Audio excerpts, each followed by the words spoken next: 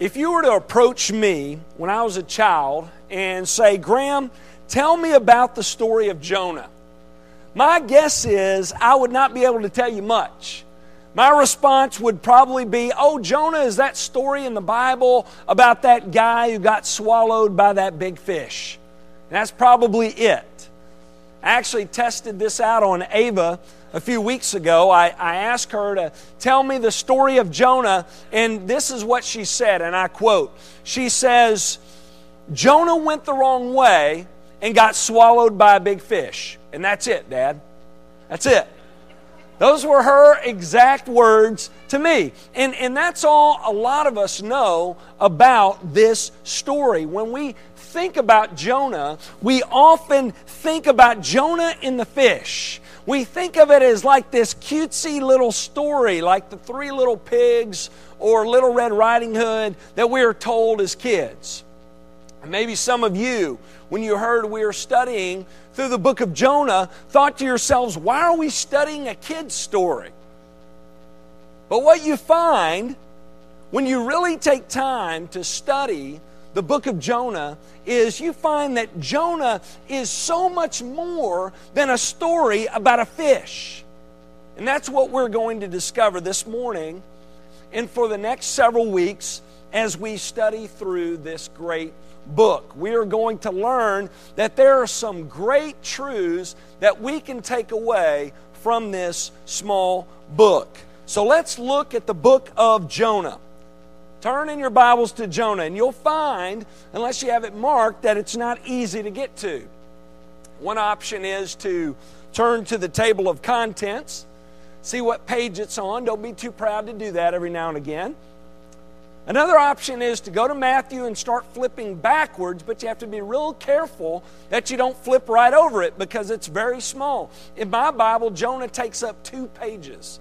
So it's a very small book. And I can also tell you it's in between Obadiah and Micah, but I doubt that would help some of you much more than that. But however you get there, okay? The book of Jonah. Before we jump into Jonah chapter 1, I want to take a moment to give you a bit of a background on the story. First, let's talk about the author of Jonah. Now, this book is anonymous, but many early Jewish and Christian scholars believe that Jonah wrote this short narrative shortly after his ministry in Nineveh. Now, that's debated, but that's what many of the conservative scholars believe. A little bit about the audience. Scripture tells us that Jonah's ministry took place during the time of Jeroboam II, who was a ruler in the northern kingdom of Israel. So it's likely that Jonah wrote this book to the people of Israel. The date on Jonah, a good date is probably the late 700s BC. Some say it's around 780 BC was when it was written. The type of book, Jonah is a prophetic book. It's the 5th of 12 minor prophet books. Now, it's important to note that note why Jonah and the other 11 books from this section of Scripture are labeled as minor prophets. Now, it's not because these were lesser than the major prophets. These prophets were not the second stringers. They were not the farm team of prophets. That's not why we call these books minor prophets. It's because of their size. It's because of their size. To give you an example, Jonah is 4 chapters, minor prophet. Isaiah is 66 chapters. It's a big difference, right? So it's just a way of classifying the books, is why they're referred to as minor prophets. Now, let's talk just a moment about the style of the book, because this is very important. Though Jonah is a prophetic book, it is unique to the prophets because Jonah is a narrative. Jonah is a narrative. It's an account of what happened to this prophet named Jonah when he was called by God to go to Nineveh. So it's a narrative. It's an autobiography. Many of the other prophetic books, they don't read in this way. Most of the prophetic books, if you turn to them and read them, they're much more sermonic than they are narrative. Most of them are largely made up of sermons and messages and illustrations given by the prophets to the people of God. The book of Jonah is not. It's unique. It's less preachy. It tells a story. And within this story, we find several key truths. That's what we're going to discuss for the next 4 weeks. There are 4 chapters in Jonah. So we're going to take a chapter a week, and we're going to talk about the main truth that we learn from each of these chapters. This morning, we're in chapter 1, Jonah chapter 1, and the main truth from chapter 1 is that God is sovereign. As we've talked about already, Jonah is so much more than a book about a fish. Jonah is about a sovereign God. It's about a God who is in control. Now be honest, how important is this truth for us today? This past fall, there were many concerned about who was going to be in control of our country. Which party was going to be in control of Congress and who was going to be in the White House, and you had candidates going back and forth making these promises. If I'm in control, I'm going to do this. If I'm in control, I'm going to do that. But the truth of the matter is, God is ultimately in control. He is. You cannot turn anywhere in the Scriptures and not find this truth. It's a theme that runs throughout the Bible. And it's a theme that we find in Jonah chapter 1. So let's look at it. Jonah chapter 1, beginning in verse 1. Now the word of the Lord came to Jonah, the son of Amittai, saying, Arise, go to Nineveh, that great city, and call out against it, for their evil has come up before me. So the book begins by telling us that the word of the Lord came to Jonah. God spoke to Jonah, and He said, Jonah, I want you to go to Nineveh, and I want you to preach against it. Now, this element to the story here is not uncommon in prophetic books. I said a moment ago, Jonah is a unique prophetic book, but not here. In these books, you normally have an account of a prophet being called somewhere to preach. Most are called to preach against God's people, but a few of the prophets are called to leave and to go to another place, one of the surrounding areas, to preach to those nations. Jonah is an example of this. The Lord tells Jonah to leave Israel and to go to Nineveh, which is the capital of Assyria. God says, I want you to go to Nineveh, and I want you to preach against it. Their evil has come up against me, and I want you to preach to them, and I want you to preach against them because of their wickedness, and I want you to call for them to repent. And notice how Jonah responds. Does he respond like Isaiah? Does he say, Here am I, Lord, send me? Is that what Jonah says? No. Look at verse 3. But, that's a key word here. But Jonah rose to flee to Tarshish from the presence of the Lord. He went down to Joppa and found a ship going to Tarshish. So he paid the fare and he went down into it and to go with them to Tarshish away from the presence of the Lord. Now take a look at this map up on the screen. This will really tell the story for you. God says, Jonah, I want you to go here. That black arrow right there. I want you to go here. I want you to go east to Nineveh. And notice that Jonah doesn't just say no. In fact, the text doesn't say, he doesn't say, no, Lord, I will not. Instead, we're told, he gets on a boat and he heads in the opposite direction. God says, I want you to go here. I want you to go east to Nineveh. And Jonah goes in this direction, here, west to Tarshish. Now, notice the distance between these two places. You have the length of the Mediterranean Sea dividing these two places. And notice we're told twice why Jonah does this, why he is running away. He is trying to flee from God. He is trying to run from the presence of the Lord. He is trying to get away from God. He thinks to himself, well, God is obviously in Israel because He called me out of Israel. And He's obviously in Nineveh because He plans on using me to do a work there. So I'm going to Tarshish. Maybe God won't be there. Pretty poor theology, isn't it?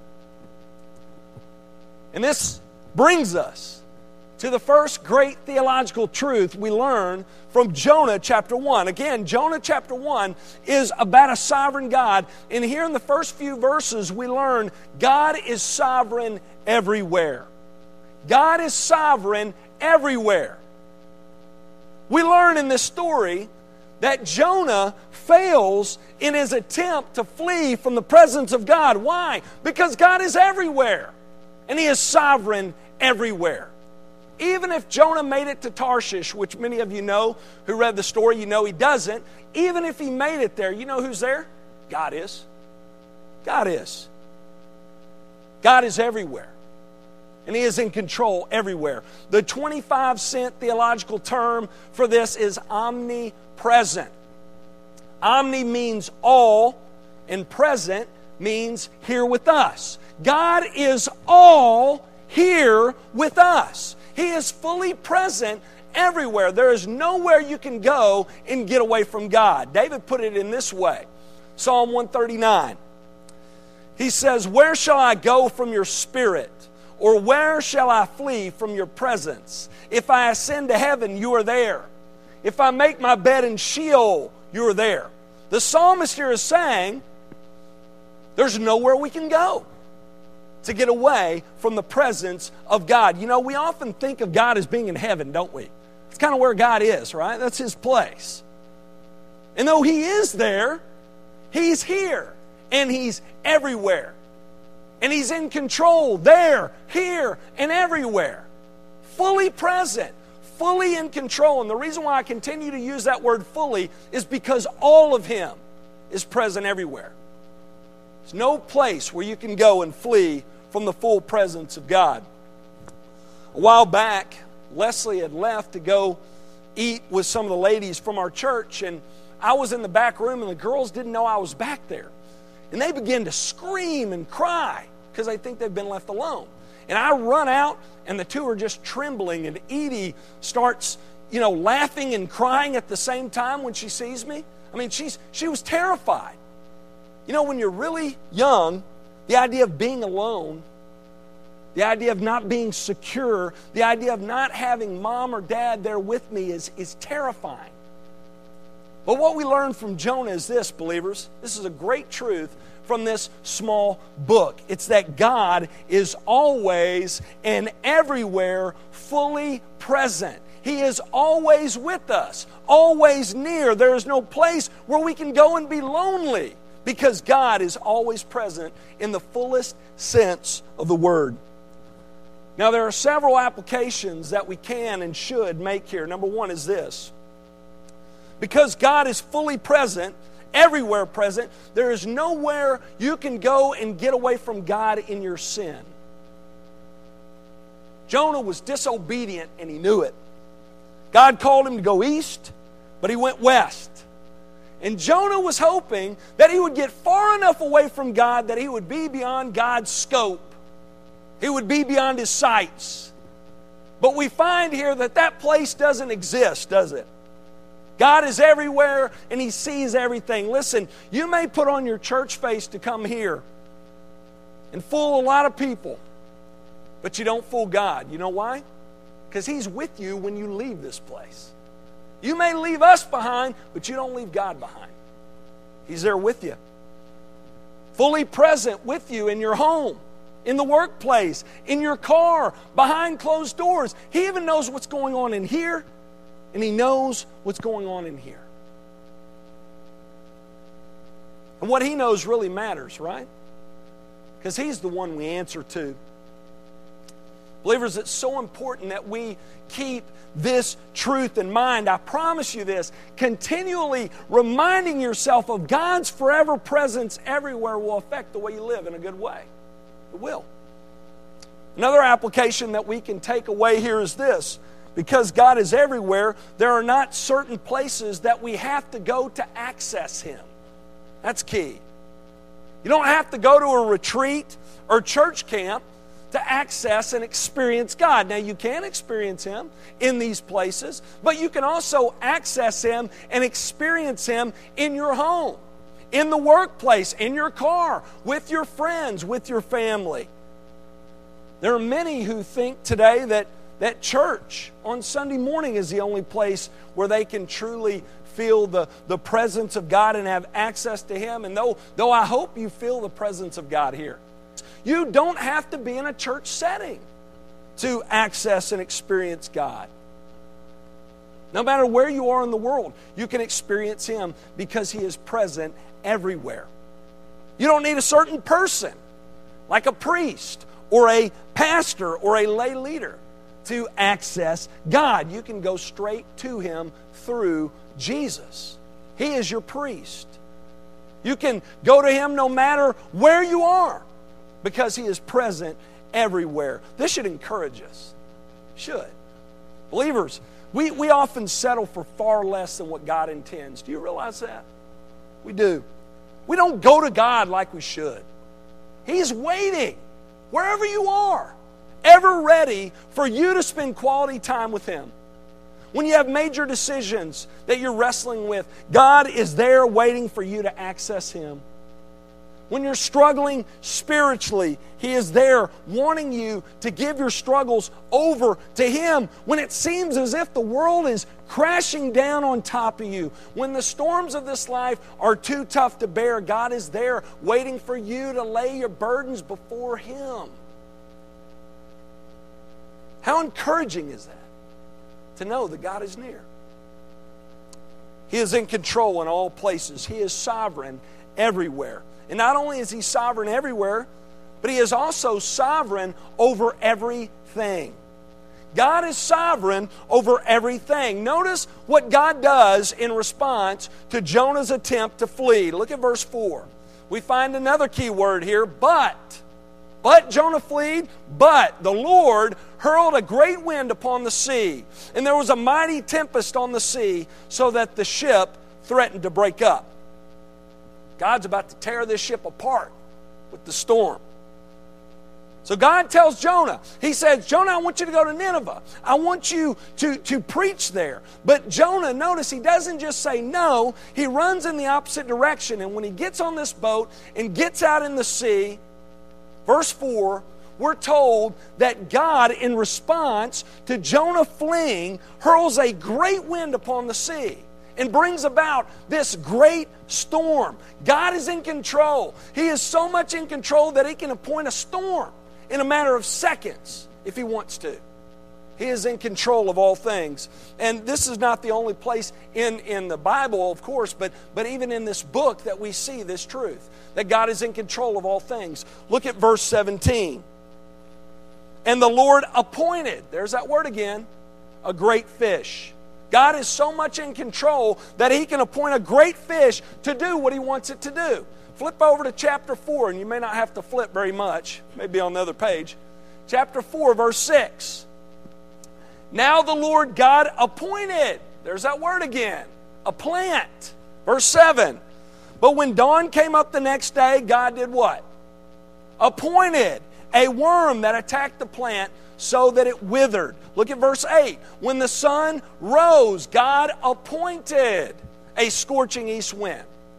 You see, God is so much in control that He can appoint a storm, and He can appoint a great fish, and He can also appoint a plant or a little bitty worm or a scorching east wind. God is in control of all things. He is sovereign over everything. Let's keep reading. Jonah 1, back to Jonah 1. Notice verse 5, how the men respond. When God appoints a storm, we are told the mariners were afraid, and each cried out to his God. So there are other guys on the boat with Jonah, right? He's not on the boat by himself, and these other guys are on the boat with Jonah, and they're going in the same direction toward Tarshish, and they are experiencing this great storm along with Jonah. And they're experiencing this because of Jonah. because God has appointed this great storm for Jonah. But these other men are also experiencing it as well, and they're not sure why. So they begin to question. They said, hey, who's offended who here? Notice verse 5. Again, then the mariners were afraid, and each cried out to his God. Seems as if these men are either recognizing God for the first time, or they had different gods that they prayed to, and they're trying to figure out who needs to appease what God, and they tried to also handle matters on their own. Notice in verse... Notice we're told here in the following verse, they hurled the cargo that was in the ship into the sea to lighten the load. But as they were doing these things, you know what? They noticed someone was not with them. Who was it? Look at verses 5 and 6. But Jonah had gone down into the inner part of the ship and had lain down and was fast asleep. So the captain came and said to him, "What do you mean, you sleeper? Arise, call out to your God. Perhaps the God will give a thought to us that we may not perish." In other words, this guy comes in and goes, "What are you doing? Down here sleeping. Get up, call out to your God. Give your God a try. See if he cannot do something about this storm." Now, notice Jonah keeps quiet at first, but look at what happens, verses 7 through 8. And they said to one another, "Come, let us cast lots, that we may know on whose account this evil has come upon us." So they cast lots, and the lot fell on Jonah. Then they said to him, "Tell us on whose account this evil has come upon us. What is your occupation? Where do you come from? What is your country? And of what people are you?" So Jonah gets found out, and notice how he responds. He said to them, he said, "I am a Hebrew, and I fear the Lord, the God of heaven, who made the sea and the dry land." Now notice something here. Jonah's got a solid understanding of God here, doesn't he? He tells these men that his God, the one true God, is the God who has made everything. Jonah had a good understanding of God, didn't he? He did. But his problem was, he didn't live like it. Notice the middle of this verse. Jonah says, "I fear the Lord." Well, obviously, he doesn't fear the Lord enough, does he? Because he's disobedient, heading in the opposite direction. When God called him to go east, he went west. He says, "My God made the sea and the dry land," yet Jonah thinks that there's a place where he'll get beyond God's scope and beyond His presence. Jonah had a good understanding of God, but he didn't live like it. His life was inconsistent with what he professed to believe. Sound familiar? How many of us are guilty of doing that exact same thing?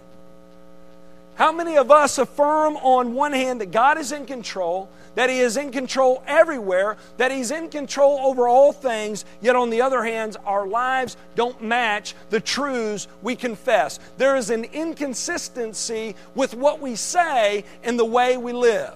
You may say, "Well, not me. I don't know who you're talking about. My life is consistent with what I say I believe." Really, do you ever worry? When we are consumed with worry, do you realize that we show that we're doubting that God is really in control everywhere and over all things, and that He's working all things for good to those who love Him, who are called according to His purpose? You ever try to handle problems on your own without consulting God? Times we do this, and when we do this, we show by our actions that we truly think that our circumstances are in our hands. Those actions contradict what we say we believe. And I'm sure if we went around the room this morning and we polled the believers in here, most, if not all of you, would say that serving God is the most important thing in life, because only what's done for Him matters for eternity. Yet are you making serving Him a priority in your life? You see? Inconsistency. Jonah 1, we learn that God is sovereign. And here in this passage, we learn that He is sovereign over all things. The key is, do we live like it? Not just do you affirm it, though that's important, that's essential. It's incomplete. You must affirm it, but the life you live must also reflect that you believe it. one more great truth we learn from this chapter on God's sovereignty. Not only is He sovereign everywhere, over all things, but God is also sovereign over us. He's sovereign over us. He rules everywhere, over everything, and He also has authority over us. When the sailors learn that Jonah is the reason for the storm, notice how they respond in verses 10 through 16. Then the men were exceedingly afraid, and they said to him, "What is it that you have done?" For the men knew that he was fleeing from the presence of the Lord because he had told them. Then they said to him, "What shall we do to you that the sea may quiet down for us?" For the sea grew more and more tempestuous, and he said to them, "Pick me up and hurl me into the sea, then the sea will quiet down for you, for I know it is because of me that this great tempest has come upon you." Now, notice these guys are pretty gracious, aren't they? We often think that they just hoist him up and over. You said so, Jonah, and over right away. But they don't, do they? They don't. They try by their own efforts to get out of this storm. Look at verse 13. Nevertheless, the men rowed hard, trying to get back to dry land, but they could not, for the sea grew more and more tempestuous against them. So it's not working. Verse 14. Therefore they called out to the Lord, "O Lord, let us not perish for this man's life, and lay not on us innocent blood, for you, O Lord, have done as it has pleased you." So they picked up Jonah and hurled him into the sea, and the sea ceased from its raging. Then the men feared the Lord exceedingly, and they offered a sacrifice to the Lord and made vows. And the Lord appointed a great fish to swallow up Jonah, and Jonah was in the belly of a fish for 3 days and for 3 nights.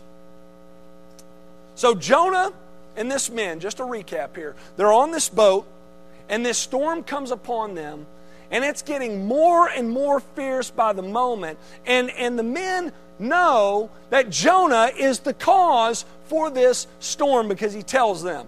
So they ask Jonah, "What do we need to do, Jonah, to appease your God?" And Jonah says, "You got to throw me overboard into the sea, and then God will be pacified. His wrath will be satisfied." Now, they don't want to do it at first.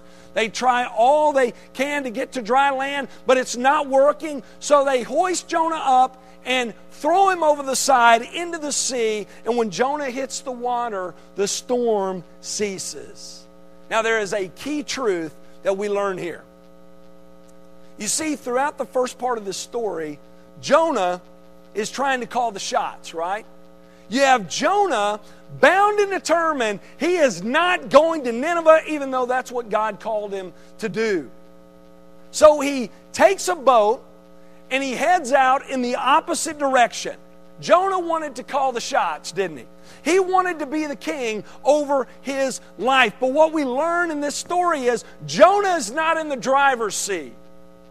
He's not. God is sovereign over Jonah. God is sovereign over everyone. And folks, God is sovereign over us. He is. He is the king. He is the true authority over Jonah. And God shows this by pursuing this fleeing prophet and by punishing him for his disobedience. This is one thing that's also clear throughout the Scriptures, and it's clear in this story, folks. God is sovereign over everyone. God is sovereign over us. And not only that, but His wrath is also set against all people who are going at life on their own, apart from and opposed to Him. God's wrath is set against this kind of disobedience. God's wrath is set against this type of sin. And in this story, we learn that God's wrath is set against Jonah for this very thing. And the only way to pacify, to satisfy God's wrath is if Jonah is punished. If he is thrown into the sea to his death. We see this with Jonah in this story, and you know what? We also see it with Nineveh as well, don't we? Remember in the first part of the book, God says that Nineveh's evil has come up before him. And what does God say about it? Does he say no big deal? Does he overlook it? Does he sweep it under the rug? No. He says, I know about their evil, and I'm sending you, Jonah, to tell them that I'm opposed to them and their sin and that I want them to repent. We learn in the first part of this chapter that God is offended by sin. He is opposed to sin. He punishes sin. And guess what? This includes our sin as well, folks. It does. God's wrath is set against us because of our sin. God is sovereign over us, and His wrath is set against us because all of us, as Scripture says, has fallen short of the glory of God. That's the bad news. But here's the good news. The good news is God has provided a person to pay the penalty for that sin so that we might not have to. And who is that person? The Lord Jesus. That's right. You see, Jesus is for us what Jonah was for the men on the boat. Think about this for a moment. Jonah had sinned against God. Now, that's not like Christ. But he had sinned against God, and God punished Jonah along with all of those who were associated with him on the boat. Now, they weren't necessarily innocent, were they? They didn't do what Jonah did, but they weren't followers of the one true God. They were followers of their own God, so they're not innocent in the matter. And they are like us and Adam, right? Adam sinned. And all of us pay the price for that sin, but of course we're not innocent either, are we? Scripture is clear that not in a literal sense, but in a very real way, we were with him sinning in the beginning, and all of us repeat the sin of Adam. We do, on a daily basis. So in this book, we see that Jonah was like Adam in that he sinned. And his sin brought about God's wrath on him and all of those associated with him. But we also see that Jonah is a Christ-type figure as well, don't we? Like Christ was sacrificed to satisfy God's wrath, Jonah, being thrown into the sea, calmed the storm and spared the lives of others on the ship. Folks, listen, I want you to get this. Christ is our Jonah. Christ is our Jonah. He, in a figurative sense, was thrown into the sea by being put on the cross for us to satisfy God's wrath for us. Look at Matthew chapter 12, verse 40. Jesus says, "For just as Jonah was 3 days and 3 nights in the belly of the great fish, so will the Son of Man be 3 days and 3 nights in the heart of the earth." Just as Jonah endured God's wrath by being thrown into the sea, Jesus says here in Matthew, I'm going to endure the wrath of God for you. And He did it. He willingly went to the cross. He willingly was put to death. And He endured God's wrath for us in our place, so that our sin could be transferred to Him, so that His righteousness could be transferred to us, so that God's wrath could be turned away from us. Here's how Paul put it. 2 Corinthians 5:21, he says, listen to this. "For our sake, He made Him," God made Christ, "to be sin, who knew no sin, so that in Him we might become the righteousness of God." Listen, Jesus was unlike Jonah in this way. He was without sin. He was not deserving of God's wrath, yet God made Him to be sin for us. He treated Him like a sinner for our sakes. He placed our sin upon Him and punished Him in our place, so that in turn we might become righteous if we make Christ the Lord of our life. This is what is called the great exchange. Our sin transferred to Jesus, His righteousness transferred to us. What a wonderful gift that is. If you're here this morning and you're not trusting in Christ for your salvation, listen, Scripture is clear that you're like the men on the boat in the midst of a storm. You're a sinner that stands against God because of your association with Adam, and you have His wrath set against you. Yet Scripture is also clear, folks, if we will trust in Christ alone, if we will turn from our sins, and if we will make Him the Lord of our life, we can have our sin transferred to Christ and His righteousness transferred to us so that we can have the storm in our life calmed, so that we can once again be made right with God, so that we can have His wrath turned away from us, and so that we can become a child of His. If you've never made this decision, I pray that you would this morning. Pray that today would be the day of your salvation. Let's pray.